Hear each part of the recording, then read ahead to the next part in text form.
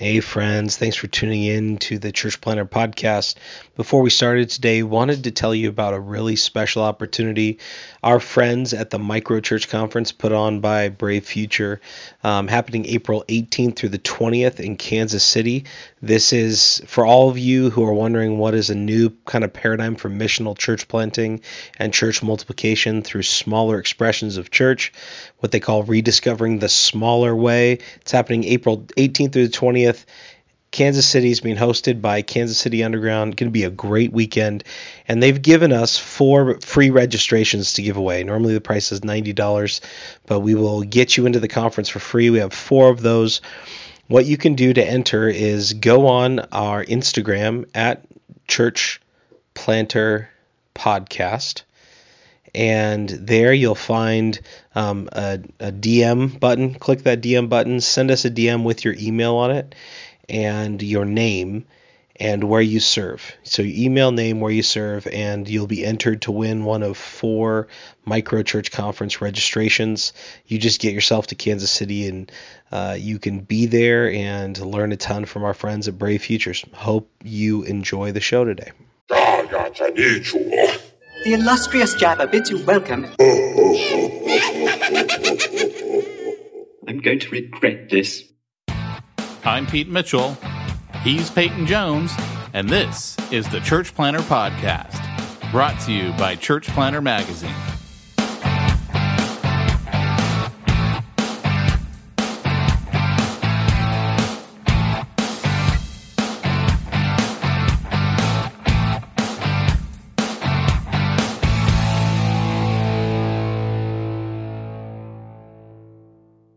Hey, Church Planner, this is Pete Mitchell. And this is Peyton Jones. What? Say that again. This is Peyton Jones. I haven't heard that glorious voice in weeks. I know. And now I you're know. back. And now you're back. You know what? I actually spoke. I just addressed a room full of church planners in Washington, D.C. via the old Zoom call. And he introduced me as Peyton Jones. Did he? Was it Mac? Obviously a podcast listener. It wasn't Mac who did that? No. It was a guy named Clint Clifton who does some good work. Dude, in fact, we've interviewed Clint on here. That's a great name though. Clint Clifton. Isn't it? It's either a great name or your parents were just so uncreative. It's like one or the other. I don't know. But it's one of those names you can say with kind of like a little chagrin, Clint Clifton, and kind of lift your eyebrows up. A little twinkle in your eye. Yeah. Yeah, you can. It's kind of like what it's like? It's like a name on a Western that like the gambler in the casino lays down. Hi, I'm Clint Clifton. Or a country singer. Yeah. Right? Kind of like, hi, I'm Johnny Cash. You could do hi, I'm Clint Clifton. And this is my dog. Dog. My dog. Come on, if you're a country singer, you don't have a dog. You have a dog. What's your dog's name? Dog. Oh, man, I miss this podcast. I think so have our listeners. Hey, I have got to read to you the world's best podcast review we've ever received. All right. I don't know if I've seen this one, have I? You have. You just don't remember it. I've been waiting. We got this. I got the email on June 24th that we had a podcast review, and I've had to wait for you to be on the podcast again so I could bring this up. Yeah. So here's the review. And don't even ask me how to pronounce who it's from. It's just a bunch of letters. I think it's actually. You got to tell him. You got to say though, because he'll just he has to have a shout out. Otherwise, it's like saying this best review ever is from Dude. And you can't say it's from I think Dude. it's his last name, and I totally butchered, or like maybe a first initial and a last name. I don't know. But here's the headline. I take it all back and throw myself on your mercy. Oh yes. You remember this one? Oh yes. Here's the review. I originally left a mixed review of this podcast, having a problem with the smack talk and other technical issues. I was then promptly skewered on air by Peyton. That'll teach you. Accused of having little to no sense of humor and told that with that attitude, I shouldn't be in church planting. Well, I've got to give these guys props for that, and I stuck with it. Maybe I had lost my sense of humor somewhere along the way. Could it be that I was so overwhelmed with church planting that I lost sight of the funnier things in life, like Star Wars? Yeah, baby. So I stuck around. I listened. I embraced smack talk, and my life has been changed. Now, instead of thinking, I've got to go fast forward past all that to get to the content, I've come to realize that virtually connecting with these guys has been the highlight of my week. No longer are they hosts that are trying to glean tips from. No, they've become trusted friends, confidants, guys. I'd hang out with them if I wasn't more than a half a country away. There's great teaching to be had, don't get me wrong, but this isn't a classroom. It's a couple of friends who've been at this longer than I have, hanging out, shooting the breeze, catching up on life, Star Wars family, and church planting too. Yeah, baby. That was a good review. Oh my gosh, man. What makes it sweet is he's a convert, Pete. We have our first baby. And then he closes it with, thanks, guys, for opening my eyes. Get to the church plant. Get to the church plant. Dude, I'm telling you, that day that I got that, I was not having a bad day. It was actually a good day. And when I got that, it like sent me over the moon. I was like, this is the world's biggest mic drop moment for me ever. We rode you hard and we got you to come around. We beat you into submission. You know what, though? I had to go back. I was like, because the name, I was like, maybe he's making it up. Maybe he wasn't the guy who left us, which would actually be funny. That would have been cool. I know, if a guy wrote a fake one. Yeah. So I looked it up and in my email and I came across his original review and I was like, oh, that's right. Okay. I remember him now. And, but he wasn't the guy that like I cyber stalked and I like looked him up on his Facebook page. It wasn't that guy. It was another guy who gave us a bad review. So I thought it was the same guy. It wasn't. I was a little bit let down when I discovered that, but still. Oh man. It was a major mic drop moment because I still remember his review after I went back and I read the original. Ah, right. So we had two bad reviews then. Yeah, we've had two that people have owned up. Two that people have owned up. No, it was two apparently. Oh, I don't think maybe he wasn't as harsh with his stars. Maybe he gave us normal stars because the guy who gave us 2 stars, man, I'd still cyber stalk him. Yeah, but he liked our other podcast. Yeah, but that's not the fun one. That's the one we barely do. That's the one we do when we're like, hey, what are we going to do this week? I don't know. Let's do a podcast. He doesn't like us, Pete. He likes other people talking. We don't talk on that one. Yeah, I don't know. But that's a whole nother story. That's a whole nother guy. So why don't you tell everyone where you've been? Well, actually, before we get to that, why don't we tell everyone what today's topic is going to be? And then you can tell everyone where you've been. Today's topic is the church planner and vulnerability. Yeah, it's the first time I've ever just said the topic without leading into it. So today it's all going to be about don't be vulnerable. Keep your guard up. There will be crying and tears and some sensitive feelings. I think it's pretty safe to say they won't be my tears. Or sensitive feelings. Or sensitive feelings, yes. You're uncomfortable with that side of things. It's not that I'm uncomfortable. It's just that sensitivity, it isn't me. Yeah. Did you ever see Spaceballs? No. That was one of my favorite movies growing up. I never saw it. And it's like a total Star Wars movie. Oh, yeah. Yeah. And my buddy and I, we had to do this science project in high school together. And when he came over, all we did is we pop in the VHS tape. For all you millennials, that's how you used to watch movies before the internet. And we just sit there and watch Spaceballs over and over again while we're working on building out this science experiment. And there's a line in there where Barf, he goes, it's not that we're afraid of dying. Far from it. It's just a death. It isn't us. I love that. That's line. Funny. Is Barf the Chewbacca dog? Yeah. Oh, that's awesome. John Candy. That's a great name, Barf. Yeah, John Candy. What's your full name? Bartholomew. I can't believe I've never seen that film. You know here's the truth. It's actually funnier, the TV version where they had to cut out all the cussing because the cussing made it. I think maybe it was because I'd seen it like 100 times, the TV version. Yeah. But when I saw the real version with all the cussing, it wasn't as funny to me. Yeah. So yeah. I don't know, but that's funny. That's funny. Yeah. So going back to this review real quick, I think you're going to inspire copycat reviewers now. They're going to leave like bad reviews so that they can like come back and leave a good one. And then we can praise them and lift them up and, be touched and, say we had another baby. So guys, if you're thinking of copycat reviewing out there, just don't, just, let it die. Don't mock that man's journey.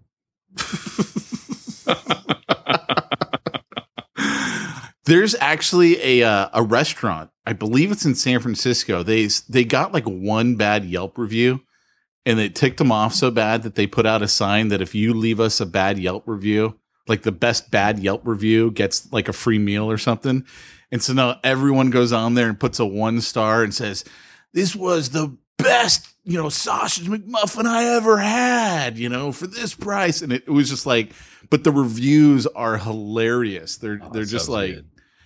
And then Yelp got mad at them and says, "We think that you are giving people an incentive to leave you a Yelp review." And it's like, yeah, we're giving them an incentive to leave us a 1 star Yelp review. But, wow, no kidding, huh? Yeah. And yet you've heard of them, so it worked. It worked. It got them some press too. It was pretty cool. I dig it. I liked the idea. They just kind of, dig it. Went with it. So where you been, man? Why haven't you been here to do the podcast? Yeah, so I've been in the land of my fathers, Wales, Cymru, in Celtic, and I want you to know this is a true story. I feel kind of bad about it, but not a whole lot. I actually didn't know where Wales was until until the UK left the EU. Are you serious? Yeah, and then did they break it up over here? Oh, dude, it was huge over here. Like, what are they thinking? Funny? Yeah, isn't that funny? See, now for those of you that listen to the podcast, thanks to Smack Talk, you were well ahead on the curve of the Brexit. You knew before the media started talking because I was on here belaboring the fact that we never know what's going on in the world, and the media proved me wrong. For some reason, they hopped on it. But here I was talking about it way before it happened, and you knew. How's that feel? Well, they knew because we had a huge dip in the market. We went down 1,000 points. Yeah. That's huge. Yeah. Oh, no, that's why. See, my original point was we only talk about stuff that affects us in America. Yeah. Well, it's true. And it's so funny to watch everybody on both sides, like in America. I'm like, how do any of us have any idea what in the world is going on over there? We have no idea if this is good, if this is bad. We don't live in that world. Okay. So what's funny is I'm convinced that a lot of Americans still don't completely understand what in the heck happened, because I couldn't get to Facebook much while I was gone. But when I did, I would hear people making jokes and references that made no sense about the Brexit. And I'm like, okay, they don't understand what it is. They don't understand what just happened. Bless them. What happened from your point of view? What happened? Well, it was, I'm sure you guys know what's going on. It just was obvious to me that some people don't. Like people tend to learn their facts from Facebook. But I'd never do basically that. There was a party, a very small party, that was advocated that Britain should leave the EU. And they put it to a vote. The prime minister at the time did not realize, and he admitted that he did not realize it would actually get voted out. Now, big business, the media, and all of the politicians, almost all of the politicians, were for leaving the EU. But the public was not. I mean, the public was. The public was like, oh, sorry, what did I just say? Sorry, the big business, the politician, I'm very jet lagged. Big business, the politicians, and the media were all for Britain remaining within the EU. The people were not. The people were saying, look, we got to come out. They're imposing all these rules on us, blah, blah, blah. And it was a wake-up call to the politicians that there's this huge gap between us and the people we represent. Well, surprise, right? That's always the case. But over there, it led to people stepping down. I mean, it was a big deal. Yeah. New prime minister this week, right?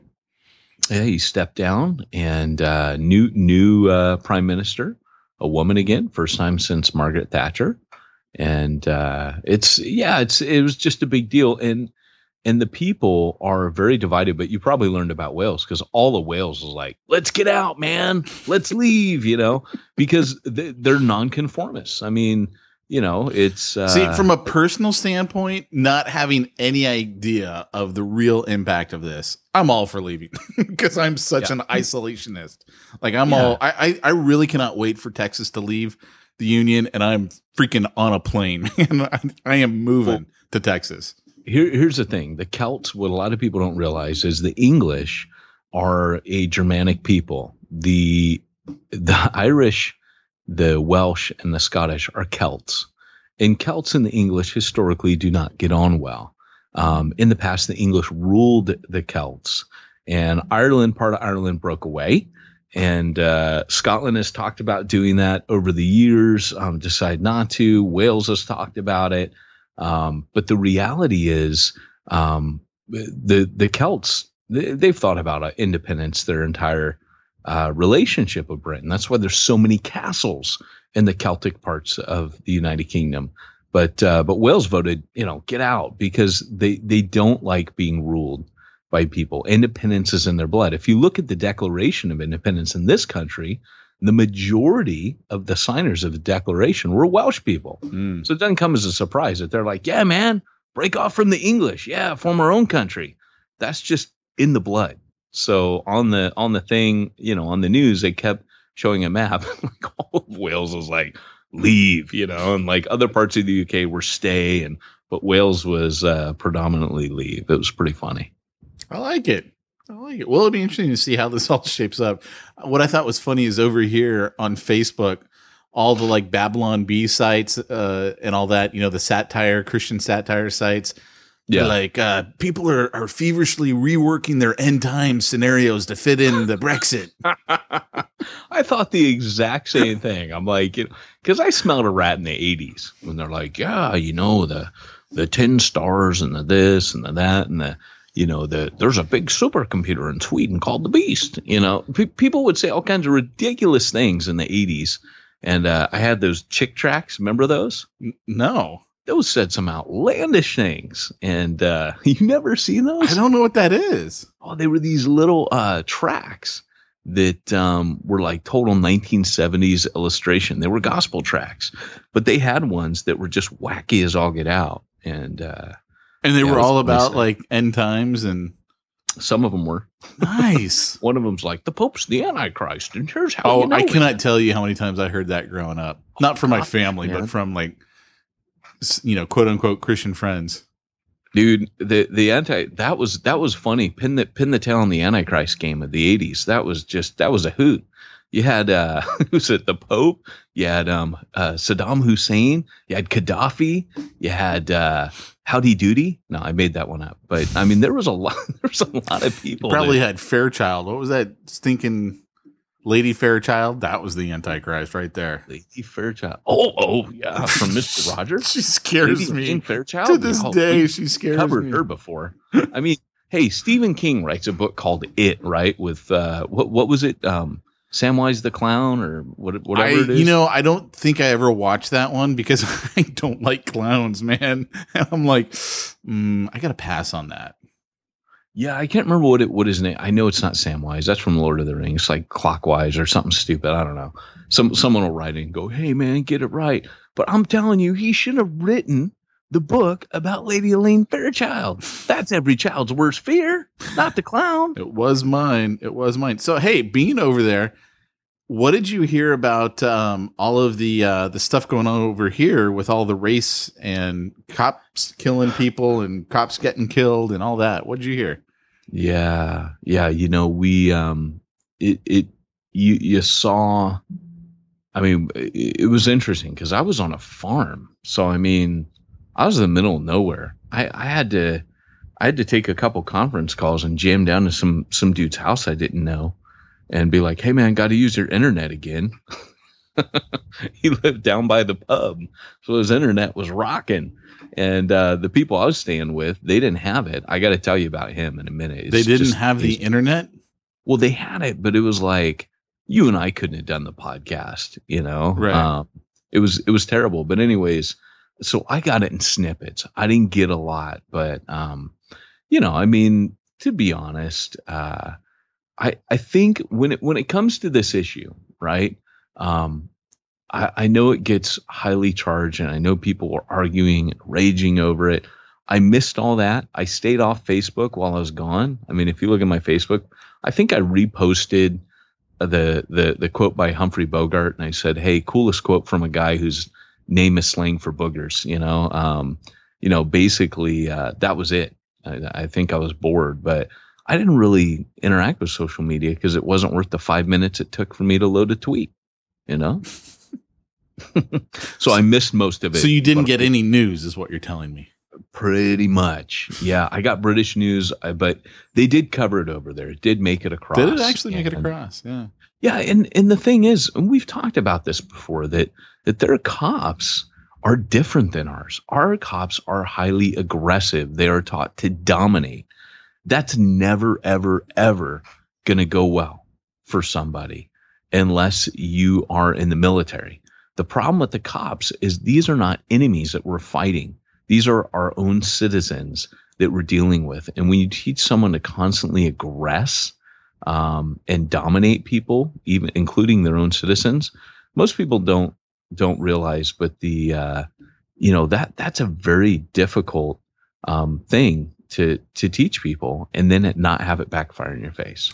Well, you know, the good news is Obama is pushing for a federal police now. Yeah. Like that's going to solve the problem. Literally. It's going to be different people. How do they think it's going to be different people? You're just going to ship in a guy from Oklahoma to go now work in Oregon?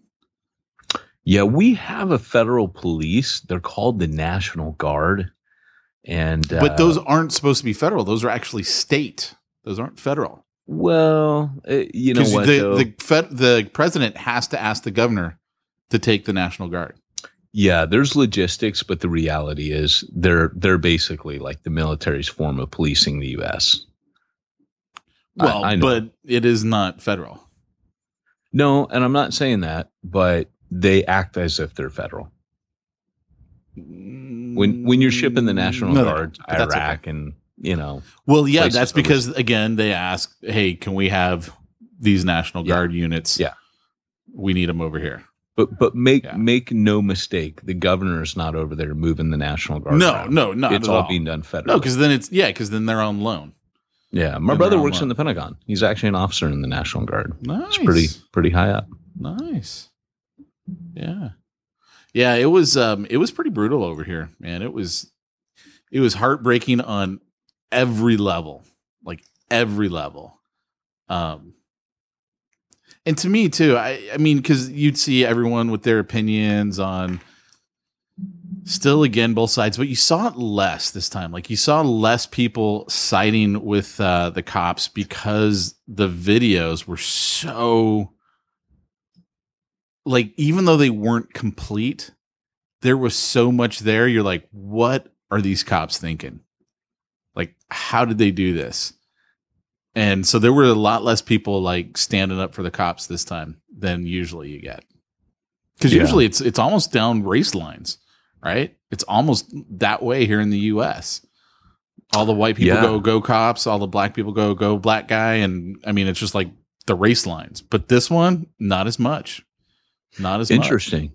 Yeah, I mean, like I said, because I wasn't here, I can't really comment on it. I mean, I don't, you know, at least people's reaction, I didn't see it. You know, I just know that the Brits, you know, it's funny when you're over there because they look at you and they go, well, like your presidential thing. And what's funny about the Brits is when they ask you a question, they ask as if you know, they're very sincere. Really, they know exactly what they think, but they're asking you like, so, and once you start understanding the subtlety You pick up on it right away. Like I always smile, when they ask those questions, because I know they're already thinking, you guys are nuts, man. Look at your. So they'd be like, so how are you finding the election this time around? And meanwhile, inside they're thinking, do you want Bozo the Clown or do you want Ronald McDonald? And this is the first election that I've looked at the two major candidates and gone, wow, you're both so much worse than the current guy who is the worst president we've ever had. I mean, wow, I'm like astounded by this. Yeah, it's pretty true. And that guy came after Bush, who was the worst president we'd ever had up until him. I'm like, wow. Yeah, it's pretty interesting. So my response was like, hey, you know what? You asked me. Let me ask you another question: death by hanging or death by electrocution? That was, that's all I could think. Right. Interesting, man. Let me ask you. This is actually a serious question. I know we got to get into our topic, but my question is this: since are you a math pastor? No, since slavery went through England, like the slave trade went through England on its way to the States, and as a white guy being over there, how did you see the race relations? Like, what is it like in the UK? Because they've got more complicated factors, right? Because it's not just black and white. Yeah. It's the Celts. It's, the Irish. You've got all these other. Well, and your intermarrying there is okay. You barely see. You say what? You don't really see Mexicans. I met one Mexican in 12 years. But you see lots of Pakistani people, Indian people, Arabic people, people from the continent, people from African, Caribbean, anywhere, which is pretty much everywhere. The Brit never had a colony. You will see people, and there's a lot of inter racial marriages that, they're light years ahead of America on this, which is fantastic. But, in Wales, when you ask, I remember I was in Wales and you say race relations, and I'm like, what race relations? There's like all of 3 black people in Wales. You know what I'm saying? I think all of them went to my church. There's barely a African population in Wales. It's just it's pretty much it's like when you go to Sweden. Is the race relations more between like you said, the Celts and the yeah. Well, it's funny, yes. So there is lots of tension. There actually is tension still between the English and the Welsh. And the other tension that's there, which I find fascinating, is in the same way that white people in border states would complain against Hispanic people taking all the jobs, all that. And by the way, I think that's rubbish. People talking about that, I have no patience for it. But here's the deal. Wait until Britain, you've lost your job because of it. And in Britain, it's so bad. But in Britain, you have Polish people. There's a lot of Polish immigrants in Wales. So because they've come through, it's the same exact talk. You could literally just take a soundbite from someone's mouth in here, edit it to say Polish instead of Mexican. It's the same exact talk. I remember sitting in sociology class in college, and my teacher, I remember him saying, look, people, when you hear of all these wars, people will say it's religion. People will say it's this. People say it's that. He made us read this book, which is fascinating, called Cows, Pigs, Wars, and Witches. And it was a collection of essays. And one of them maintained that wars are never fought over what people say they are. They're always fought over resources. We don't really fight for freedom. Not really. We don't, it's just like early America, that was an economic. America didn't come about because a bunch of people wanted to die for the cause of freedom. The American Revolution happened because the British were taking all the money that the colonists were earning. And they were like, we don't want that. It's not. People don't fight over religion. They fight over resources. And so the racial tensions that exist in the world are resources. Interesting. Huh. Interesting. All right. Well, that kind of reminds me of a little something. Let me ask you, Peyton. Are you a math pastor? No, I'm just kidding. So soon? No, but I do need to ask you, have you been thinking about getting your church involved in some online giving? Maybe text-based even? Why, yes, I have. Have you been using PayPal as a cheap and easy placeholder? Why, yes, I have. Stop it. A better solution is here. You're not even reading anymore. You just have this thing memorized. Let's look at you right now. You probably talk in your sleep and give this commercial to Jamie. Mogive.com. No E. The bees. Where did the bees come from? What are you talking about? Last night, my daughter was having nightmares about bees. Oh, okay. Well, that's kind of rough, man. A nightmare about bees? I don't want that. No, but when you're talking in your sleep, I just thought I'd throw in a random nightmare. Well, if you are thinking about getting your church involved in a little online giving, perhaps you've seen tithing go down over the summer because people are on vacation. What if they had a way to automatically set up their giving? So let's say they got paid every Friday or whatever day, they could have it automatically taken out of their account and given directly to the church. Wouldn't that help out your tithe situation? Why, yes, it would. You need to go to mogive.com, and that's spelled MOGIV.com. Yeah, baby. Go for it. Hey, by the way, if you do hey, I do want to say this about Mogive. Mogive is putting out some excellent email resources right now. If you get a chance, go to the website, and I don't know what they do to get you to sign up for email, but I actually read an article from them like, hey, we got to put that in Church Planner Magazine. That was a fantastic article and it was ways to optimize your giving with people, but it's not cheesy. It's not like, hey, money grub for all you can. It was a thoughtful, spiritual, reflective article that I was like, man, church planners need to read this. This is good stuff. Yeah. Well, I did buy PeteGive.com. You did, really? Yeah. With and without the E. Nice. Yeah. I've had my phone on Do Not Disturb for about 3 weeks. And what I do right before this podcast, I took it off. Yeah. Yeah. Right before this podcast. Perfect. Of course. Yeah. Well, let's actually get into our meat and potatoes here. But before we do, we need to hear from a little Doc Brown. Great Scott! It's time for this week's topic. I've missed Doc Brown. Me too. By the way, you can get the trilogy on Blu-ray on sale right now for like $15 for all 3 movies. No way. Yeah. Oh, dude, I'm so doing that. Yeah. You don't have a Blu-ray player, but that's good. I do so. Where do you get that from? Hey, there's like new things. I went to go buy something the other day and they're like, you can buy it on, I don't know. There was like 2 more levels of like maybe 3 more levels. There's like different formats now, platforms for doing this. Oh, you mean of videos? Yeah. Yeah. No, the rest of that stuff is just all online. I was blown away. I'm like, they give you a digital version. Basically, holy cow! So Blu-ray players still the top way to own the disc. Well, here's my philosophy on it.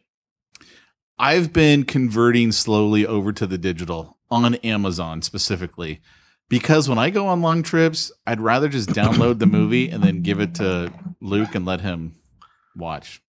Which, by the way, kids. While you were in Wales, we went to Yosemite. Yeah, I saw that. Have you ever been to Yosemite? I have been to Yosemite when I was a young pup. Okay. There's a most beautiful place in Yosemite called Glacier Point, 8,000 feet high. Wow. Yeah, you get to see the whole valley. Absolutely gorgeous. There is a cliff. And so there's a wall with a rail. It's about hip height. And you can look straight down at the valley floor. Like you could see your cabin if you're staying in a cabin. That's cool. Yeah, so I'm turning around. We had my niece is there, Mac is there, Luke's there, Jamie's there. I turn around, and all of a sudden I turn back, and what's Luke doing? He has almost climbed over the rail. Oh my gosh. Because there was a rock formation that looked like a dog, and he wanted to go out to it. And I'm like, I can't stand heights. Like I was getting sweaty palms standing at the rail, and here's him almost over it. And oh my God. So then he starts crying because I'm like, what are you doing? And I grab him and I'm like bear hugging him. I'm like, no! Oh my gosh, dude. That didn't do so well for That's funny. So I got one funny story I'll tell you about whales. One of the cool things was, I'll tell you two real quick.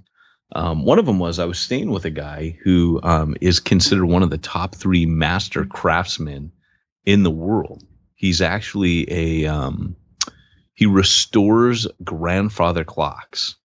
Not just like the one for, in grandma's living room, but ones that are hundreds of years old, like things that cost as much as your car or maybe half your house. Things that are kind of like relics, like they're high-end market pieces. They move through Christie's and London's, the real high-end markets of antiques. And he gets sent these. I remember once they were telling us, hey, there's there's a clock in our car. They stopped by the house and they're like, there's a clock in the back of our car that's worth more than our house. And it was pretty funny, man. The bottom line is that this guy, he just restores these things so that they look original but used. So he can't just restore them and make them look new. He's got to age them too. It's pretty cool. So then he sells them on eBay? No, he only works by commission. He doesn't advertise. He's so well known in that industry that there's like a waiting list for him to get through these clocks. It's pretty cool. He's never had to advertise ever. You can get like a Casio watch for like $10. Does same thing as those clocks. Probably a lot cheaper. Yeah, but it's a thing, man. He was telling me there's this guy in the Bahamas who owns like a warehouse. He just collects them. And he doesn't even appreciate him. He's like a billionaire, and he just buys these things off the market, and they go into this room. He goes, yeah, just put them back there in the room. He doesn't even appreciate them. He just collects them. I guess there's some weird thing about them, but they're definitely it's like gold bricks, man. Interesting. Yeah. So anyways, the girls, we had to prep them that, look, when you're in British culture, it's not like America. If in America people fart, American personality is that someone's going to say something, right? If you and I are at Legoland and you cut a fart, I'm going to say something. I'm probably going to announce it before I do it. And I'll probably be like, hey, check this out. Rip. But yeah, anyway. But in Britain, it's like, it's ironic because they fart a lot in public, but it's not culturally okay to say anything. You must not acknowledge it. You must pretend that never happened. What if you can't breathe and you are dying? My roommate in college, I would be like, seriously, you got to do that. You have to leave the room. It is that bad. What do you do then? It's just people cheek sneak. They just let them go all the time. It's not okay to pick your nose in public. That is not cool. Americans pick their nose a lot. In Britain, you don't do that, and you don't spit. You cannot spit. Spitting is one of my favorite pastimes. And I remember once I was going to a concert with a buddy of mine. We were walking downtown Cardiff, and I spat. And he goes, everybody around here thinks you're the biggest pig. I go, well, why? And he goes, because you're spitting. And I go, really? He goes, yeah. He goes, we don't do that here. He was being totally serious. I thought he was joking. He's like, no, Peyton, honestly, that's like, and he started telling me like the things it's the equivalent of in American culture.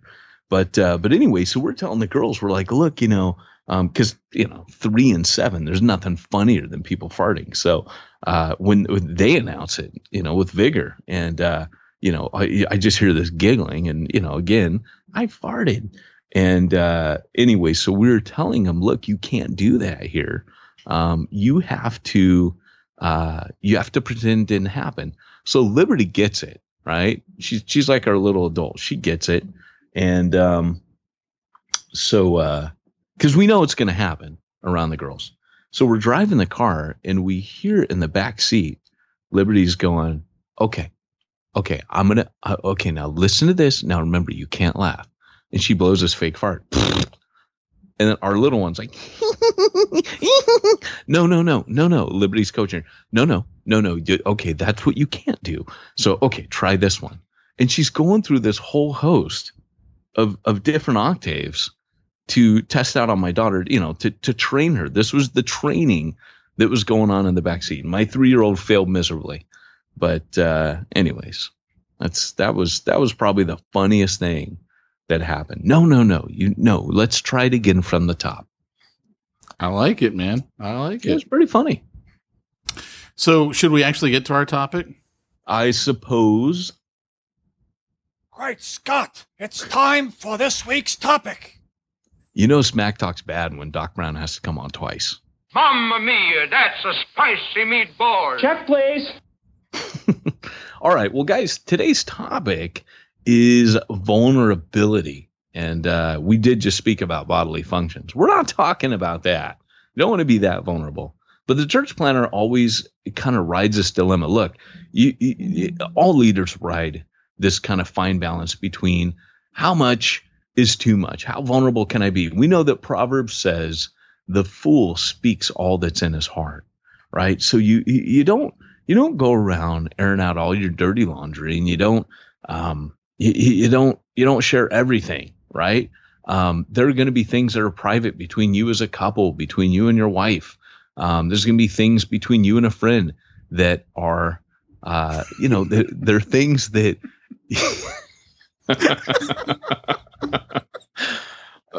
Hey, I'm jet lagged, man. My resistance is bad. Pete's messaging me funny stuff.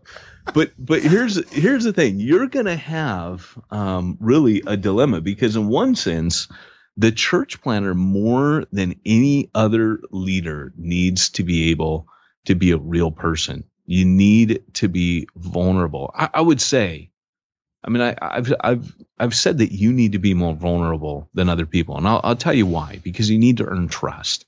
You need to earn it quickly. And people trust someone who's vulnerable. People don't trust leaders that are polished, especially in today's culture, especially in today's generation. The millennial generation will not trust someone who, acts like they got it all together. We inherently know when we watch films that if a character is not presented with flaws, that eventually the plot is going to reveal something down the road. We don't trust that character. And screenwriters will tell you that when you're writing a character, you write them with flaws.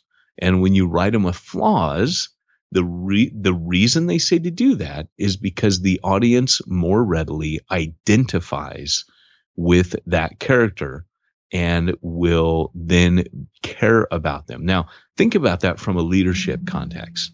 Think about the fact that you're communicating the gospel to people, right? You're sharing about Jesus. You're not to lift yourself up. I must decrease, he must increase. So to share a flaw means that people relate to you. How important is it to relate to people as a preacher? It's huge. Lloyd Jones used to say that preaching is a relationship between the listener and the preacher. And so it's the first thing you do. I'm not for being a comedian from the stage, but I do think if something strikes you as funny, you being natural, being sincere is probably the most important thing. And I think, again, we've mentioned this before when we did our preaching series. It wasn't like all 12 episodes or something, but we've mentioned this before, that Pete and I do this podcast in the way we do it because we want people to see, hey, we're real people. We are real people. We're going to talk about things that require a supernatural God to have happen. There are some things in church planning that are natural, but there are some things in church planning that are supernatural.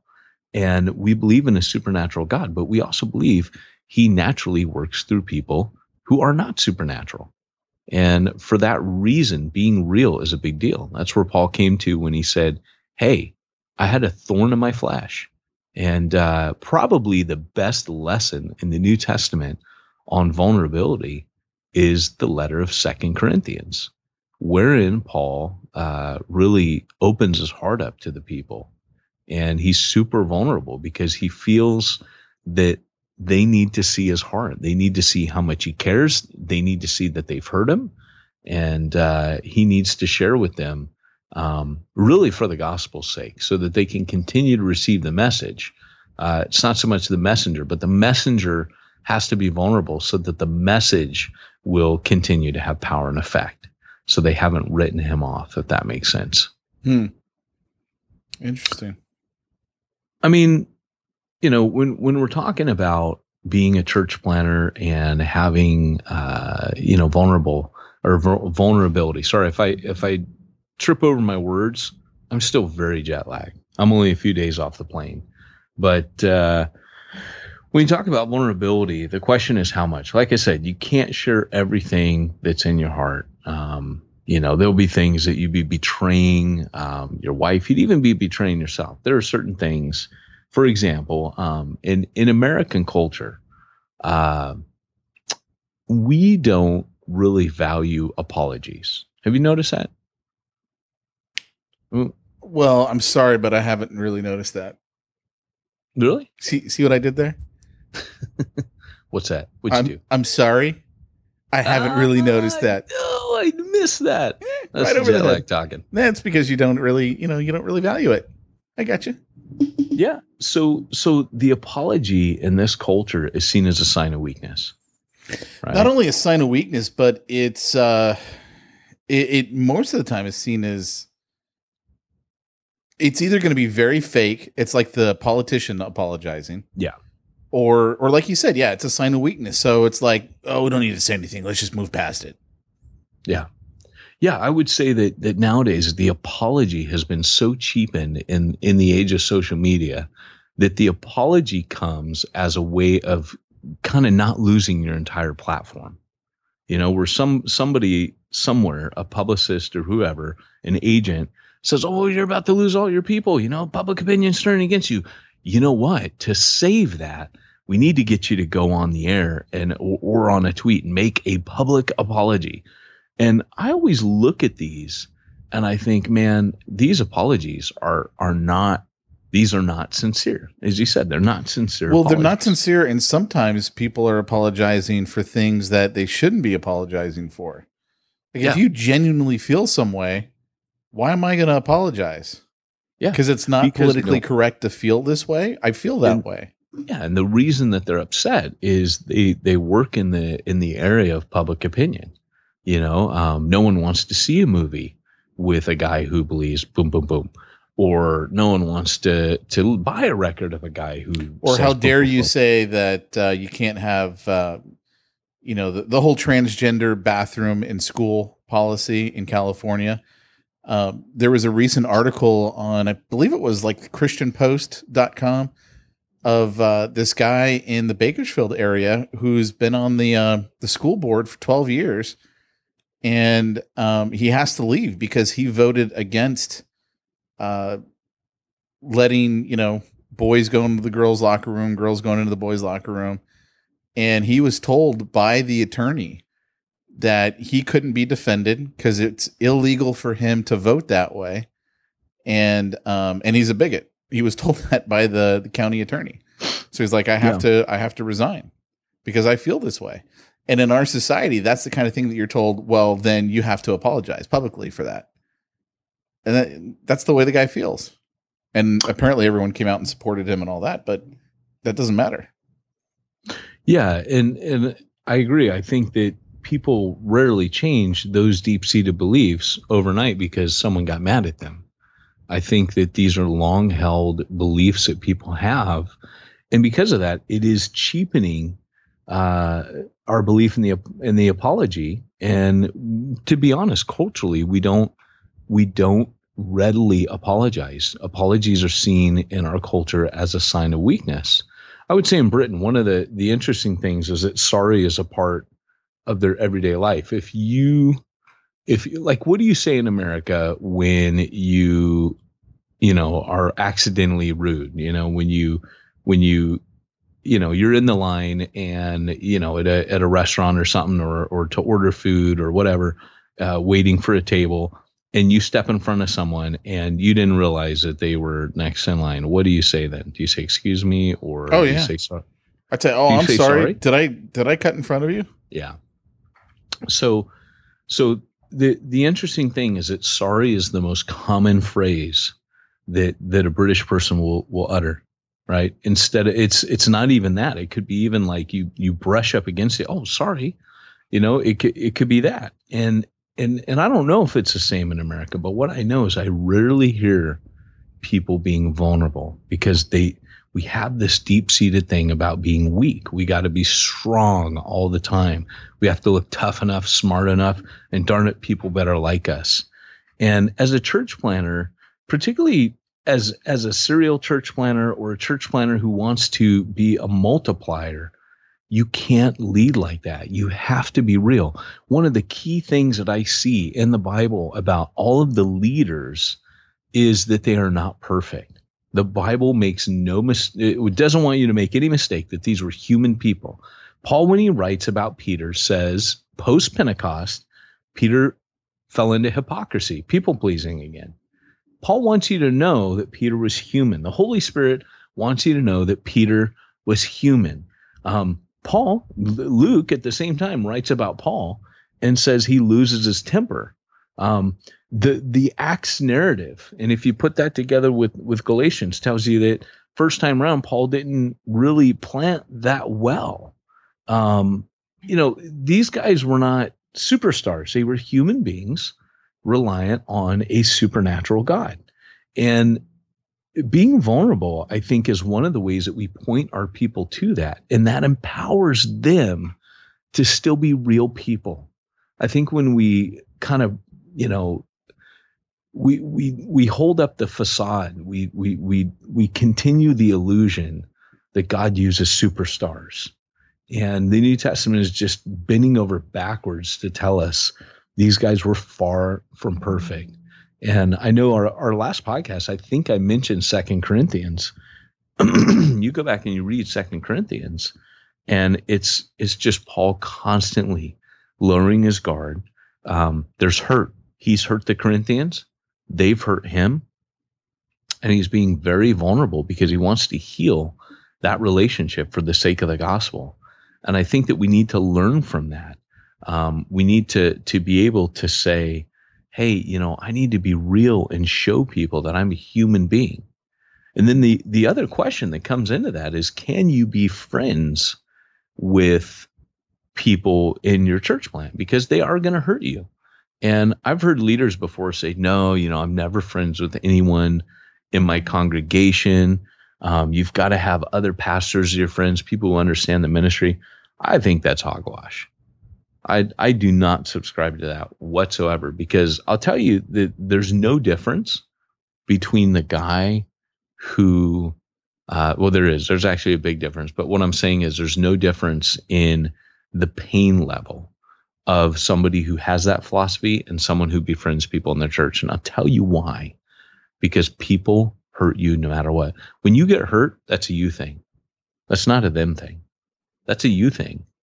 And for example, if I have a falling out with someone, I let it really rip through me. It could be stupid things that happen. There have been things I've been hurt about that people have done. Pete, I remember once sending you an email and getting hurt over something that somebody had done. It really had nothing to do with me. And, you're like, hey man, boom, boom, boom. The reality is that when I get hurt, that's a personal issue. And I've let that person hurt me. So for example, the Apostle Paul, right? He's hurt. He's hurt at times that, everyone's forsook him and fled. He gets hurt. But the reality is that he says, but what? The Lord stood by me. People are going to hurt you. Everybody eventually is going to let you down. Like Wesley said, the only thing you should ever expect from people is to be disappointed. And as the Apostle Paul got hurt by church planter or the people he planted amongst, let me tell you something. You're not any better than Paul, and they're gonna hurt you. But does that mean that you close your heart? No, Paul says, I was like a nursing mother to you.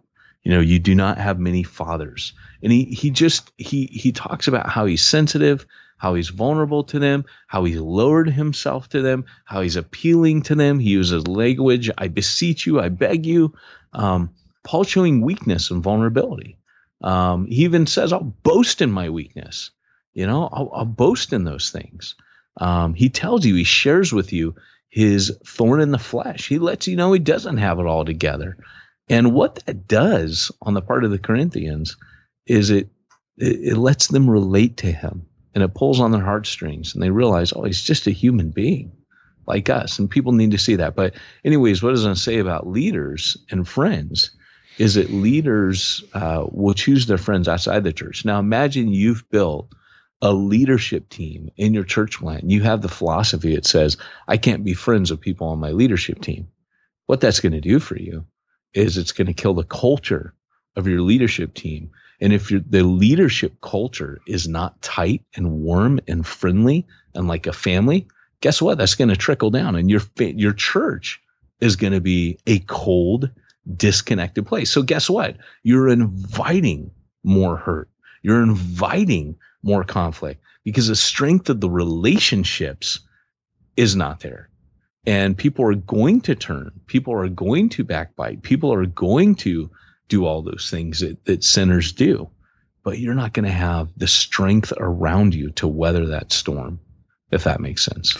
The other thing, too, that I think along this topic, it's not directly related to being vulnerable, but it is something I think people need to be aware of as church planners and trying to reach the unsaved. You have to be so careful in what you say and promote in social media, because you're gonna ostracize people. Now, this is a tough thing for me because, and I'll share with you exactly what I mean here in a second, but one of the things that I tell people in marketing is great marketing repels as much as it attracts. So when I'm training like real estate agents and stuff like this, and this is one thing where I think being a church planner differs from effective marketing. Okay. But when I'm training real estate agents or detailers or whatever, I tell them, look, if you're a liberal person, then you need to tell people you're liberal, and it's going to repel all the conservative people, but it's going to attract all the liberal people to you. If you're conservative, then you need to, be go George Bush or whatever conservative people do online. I don't know. I'm not go George Bush, but, and it will repel the liberal people, but it will attract the conservative people to you. The problem that I see online with church planners, and I think this does cause a lot of hurt, especially with what's happened in the last couple of weeks. I mean, I've literally seen so many church planners who I know, and they're like going up in arms about how dare they take away our guns. And, if more people were armed, we'd have less issues. And, and it's like, I get that because I'm really conservative as a person. Like, I'm so conservative, I can't stand the Republican Party. They're way too liberal for me, right? Right.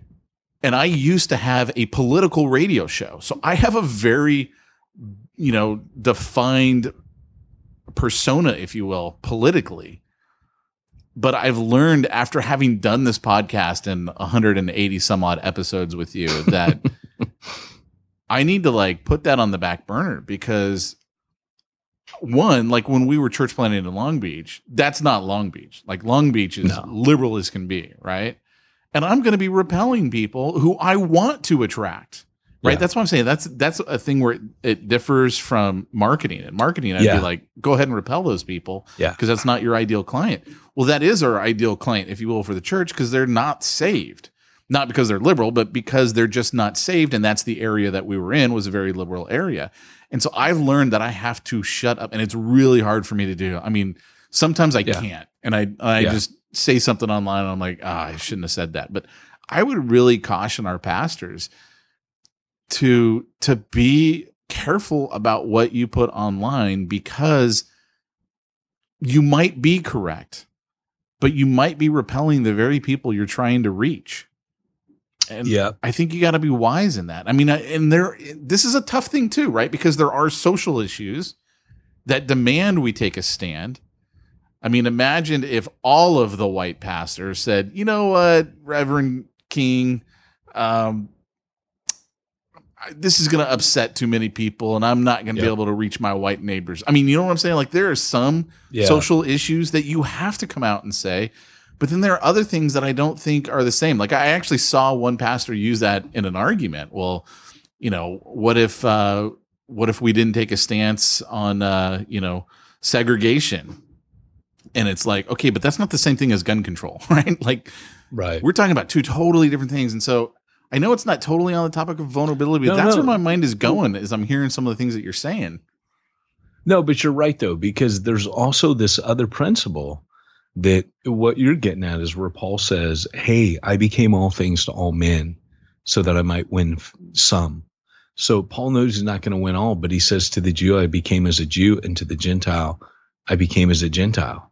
So he had to put his personal, some of his personal preferences aside as a good missionary and realize I've got to reach people. And so I get what you're saying, where, like you said, in the marketing world, you say, hey, just choose your side and go be true to who you are on all these opinions. But for the gospel's sake, we can, like you said, we can alienate and repel when what we're trying to do is lift him up. And if I know that people are going to dismiss me because of a stance I take on gun control and not hear what I have to say about the gospel, then I shut up on that, when I'm using that gospel platform. And really, to be honest, I'll be honest with you guys. I hate social media with a passion. It probably shows. If you look at my social media, you'll see I'm not very good at it. And the reason I'm not good at it is because I don't like it. And the reason I don't like it is because I'm a face-to-face kind of guy. I relate to Paul when he goes, hey, I long to see you face-to-face. I don't like doing stuff virtually. In fact, Pete and I are hanging out a little bit tomorrow. And I can't wait, man, because it's been so long since I've seen and hung out with Pete. And that's important to me. But the thing is it's kind of this sort of deal where where's it going? Where Paul goes, hey, face to face. So I hate social media because I want to do things in person, because for me, all the really cool stuff, discipleship, friendship, relationship, that stuff gets built in person. And so social media, I actually lost where I'm going again. This is a jet lag talking. Sorry. Well, here's a social media story for you. I was at my church talking to Justin, who you sometimes refer to as Dustin, because you stole my Pete. And I had posted a picture online, and it was a meme on the whole transgender bathroom issue, right? And Justin goes, man, I would love to be in the room when you and Peyton talk about politics, because I saw that meme that you put online, and that seems like very different than and totally against what Peyton would be saying. I started laughing. I go, Peyton's the one who texted that to me, and he just didn't have the guts to put it online, but I did. But it points out you understood. You know what? I am a pastor. This might be the way that I feel. I can joke with Pete about this, but I don't want to put this foot forward because I might be alienating some people. And then here's me going, hey, well, I'm not a pastor. So, Yeah, it was, I think we should share it because it was pretty funny. Well, I didn't want to share it because I didn't know. I was like, maybe he didn't. No, because it was a joke. It was Jack Nicholson putting his face through the here's Johnny scene through the door. With that crazy look in his eye. And he goes, hey, is this a ladies' room? Because Obama said I could pee here. It was the best. And I had to share it with you. And you and I, our humor is really off color. And to a certain degree, I think, again, that makes us real. And, this is what people kind of need. I was going to say earlier, social media for me, I'm on there for the gospel. That's what I was coming back around to. I remember getting a cell phone, telling my church, hey, because in Welsh culture, you just drop by people's houses. That's normal. Grand Central Station. But I remember telling them, hey, don't send me texts of pictures of you eating a cupcake. I don't care about that. This is here for emergencies. Call me when you need something. And but when I had the book come out, Church Zero, cha-ching, it basically said, my agent, everybody, the publisher, hey, you need to have social media. That's the only reason I'm on it. And I figure I'm on it for gospel reasons. I'll keep it to gospel reasons. The world and Facebook don't really care what my political persuasions are. And let's be honest, that's not where the fight is. If I want to win a political battle, I don't post on Facebook, right? If I want to win a political battle, it's a little bit harder than that. You got to do a little bit more. It's kind of like when James says, hey, Christians, you're substituting talking for doing. Be a doer. So I don't even see that Facebook is really the place to be doing that stuff. So anyways, I use it solely to promote gospel stuff. But anyways, we're out of time because we told too many stories. That's what happens. You keep Pete and I away for too long. I'm going to finish off with one last story because it has to do with what we just wrapped up here.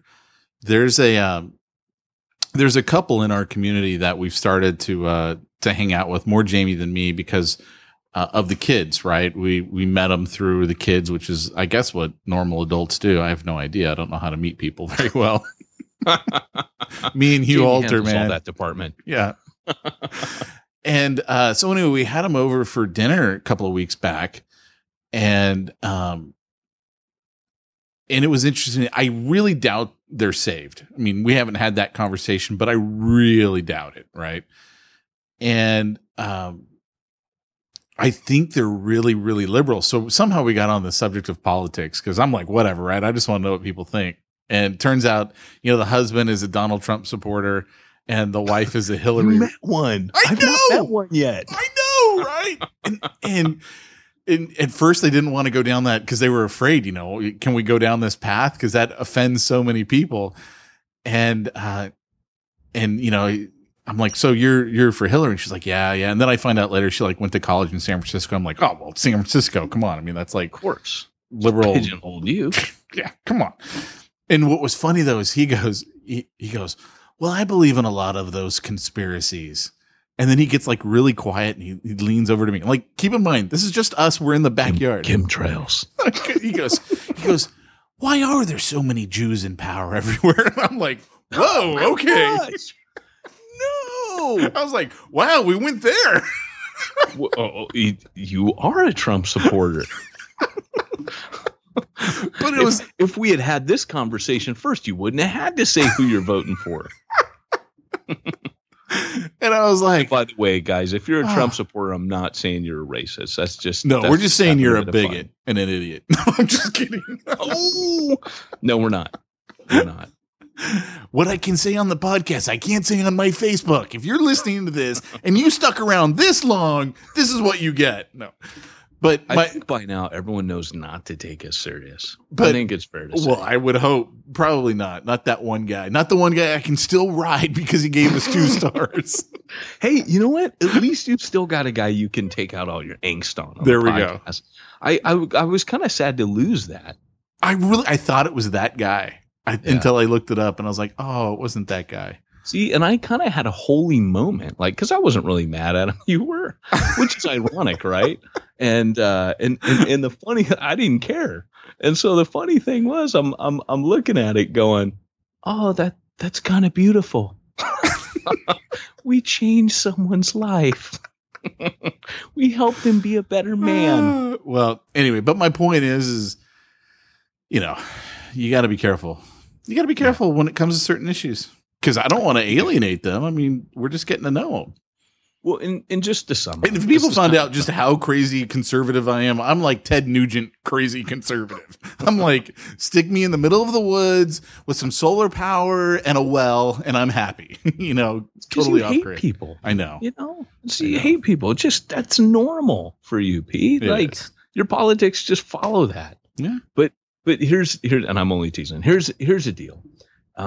The reality is, when we're talking about vulnerability, you need to be vulnerable, but you need to know how far to go. And I think that's the best way to sum it up. Is there's certain things Paul said, hey, those are just personal preferences. I'm not going to be an idiot. I'm going to keep that to myself. I'm going to be like a Jew when I'm in Jerusalem. I'm going to be like a Gentile when I'm in Turkey. And but as far as with people, he he really, everything was trumped by the gospel. And I think when you talk about vulnerability, hardwired into our team is this team leadership. And that begs the question of vulnerability. Just because I, as an apostolic leader, I'm basically telling people, hey, don't see it all. And I can tell you, I can watch people breathe a sigh of relief when they know that I, as a leader, recognize that I'm 1/5 of the equation, 1/5 of the leadership team, and that I only see 1/5 of what I'm supposed to see. And that people get trust. They go, wow, really? So you don't take yourself that seriously, but you take God pretty seriously. I can go with that. And I think that's kind of our philosophy on the podcast. Pete knows I'm no different than how I am on here than I am in the church. A lot of times the sense of humor, the tongue in cheek, the kind of the twisted grin, it's on my face the whole time. And people have come into refuge knowing that we're going to get sincerity here. We're going to get real here. We're going to get, we're not going to be snowed. We're not going to be entertained. We're going to get a real human being, but we're also going to get a real Jesus. And that's what people need to see. And that is my piece on war. I'm out. Mic drop. Before you go, let me ask you, are you a math pastor? Well, Pete, because I'm vulnerable, I can readily admit that no, I am not. Well, I would just like to say that if you need help with all of the administration side of church, keeping yourself out of jail by doing the wrong things with the IRS, making sure that tithe is done correctly and allocated to the right departments and all of that, then perhaps what you need to do, you need to hook yourself up with a little simplifiedchurch.com. Right on. Simplifiedchurch.com. We take all that math and do it for you. We take all that math crap. We make it ours. Well, that's it. We're done. Yeah, we're done. All right. So until next week. What's the sign off? Do you even remember how to do it? Oh, yes. Let's see. Hold on. It's not Arnold. It's Get hey, to church the church blind. Get to the church blind. Go now. No, that's the wrong one. That is the wrong one. This is the right one.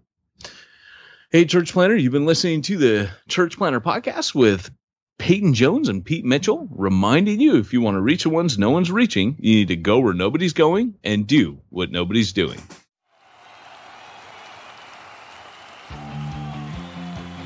Thanks for joining us for another weekly episode of the Church Planner Podcast with Pete Mitchell and Peyton Jones. We'd love to hear your comments on this episode of the Church Planner Podcast. Visit us online and let us know what you thought at churchplannerpodcast.com. If you subscribe to us via iTunes and have enjoyed the podcast, leave us a positive review. The more positive reviews we receive in iTunes, the more iTunes will promote us to other church planners who would benefit from this show. This podcast is brought to you by the Church Planner Magazine, which is available in the iTunes newsstand or online via churchplannermagazine.com.